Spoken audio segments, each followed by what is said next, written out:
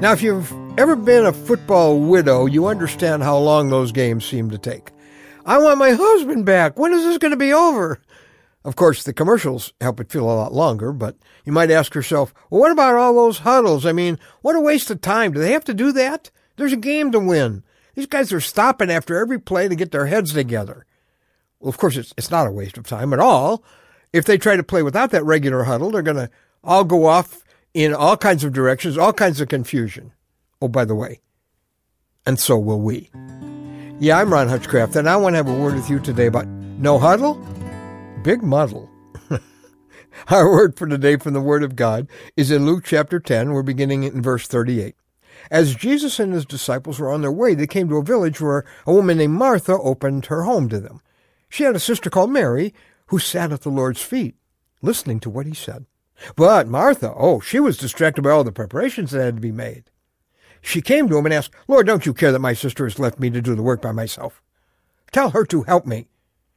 Martha, Martha, the Lord answered, you're worried and upset about many things, but only one thing is needed. Mary has chosen what is better, and it will not be taken away from her. Okay, here's a brief description of what we just saw here. Mary in the huddle and Martha in a muddle. That would be my title for this passage today. Martha made a choice that I've made many times, and maybe you have too, usually to my frustration and chagrin. I've got so much to do. I just don't have time to sit down and be with Jesus right now. That's where she was. She didn't have time for the huddle. Mary's over there in the huddle. Martha says, that's a waste of time when there's so much to do. I got to get all this done.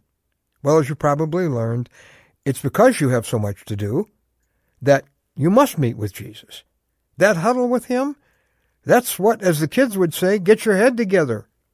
As you spend quiet time in that huddle before you head into that overpowering schedule, you take a few moments to see your work as it looks through Jesus' eyes.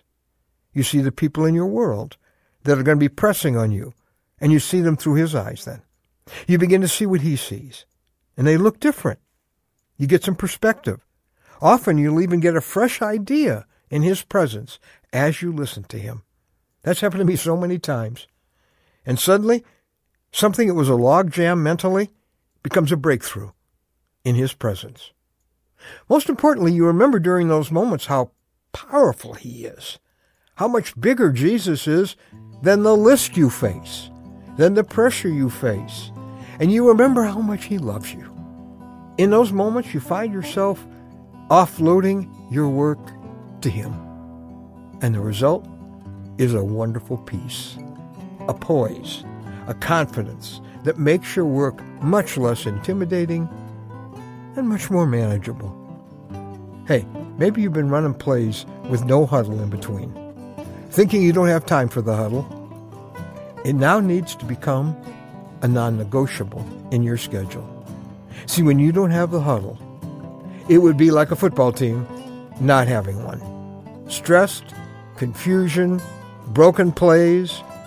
So commit yourself to a regular, scheduled huddle time with your Jesus and make it the highest priority of your personal schedule, with everything else revolving around your time with him.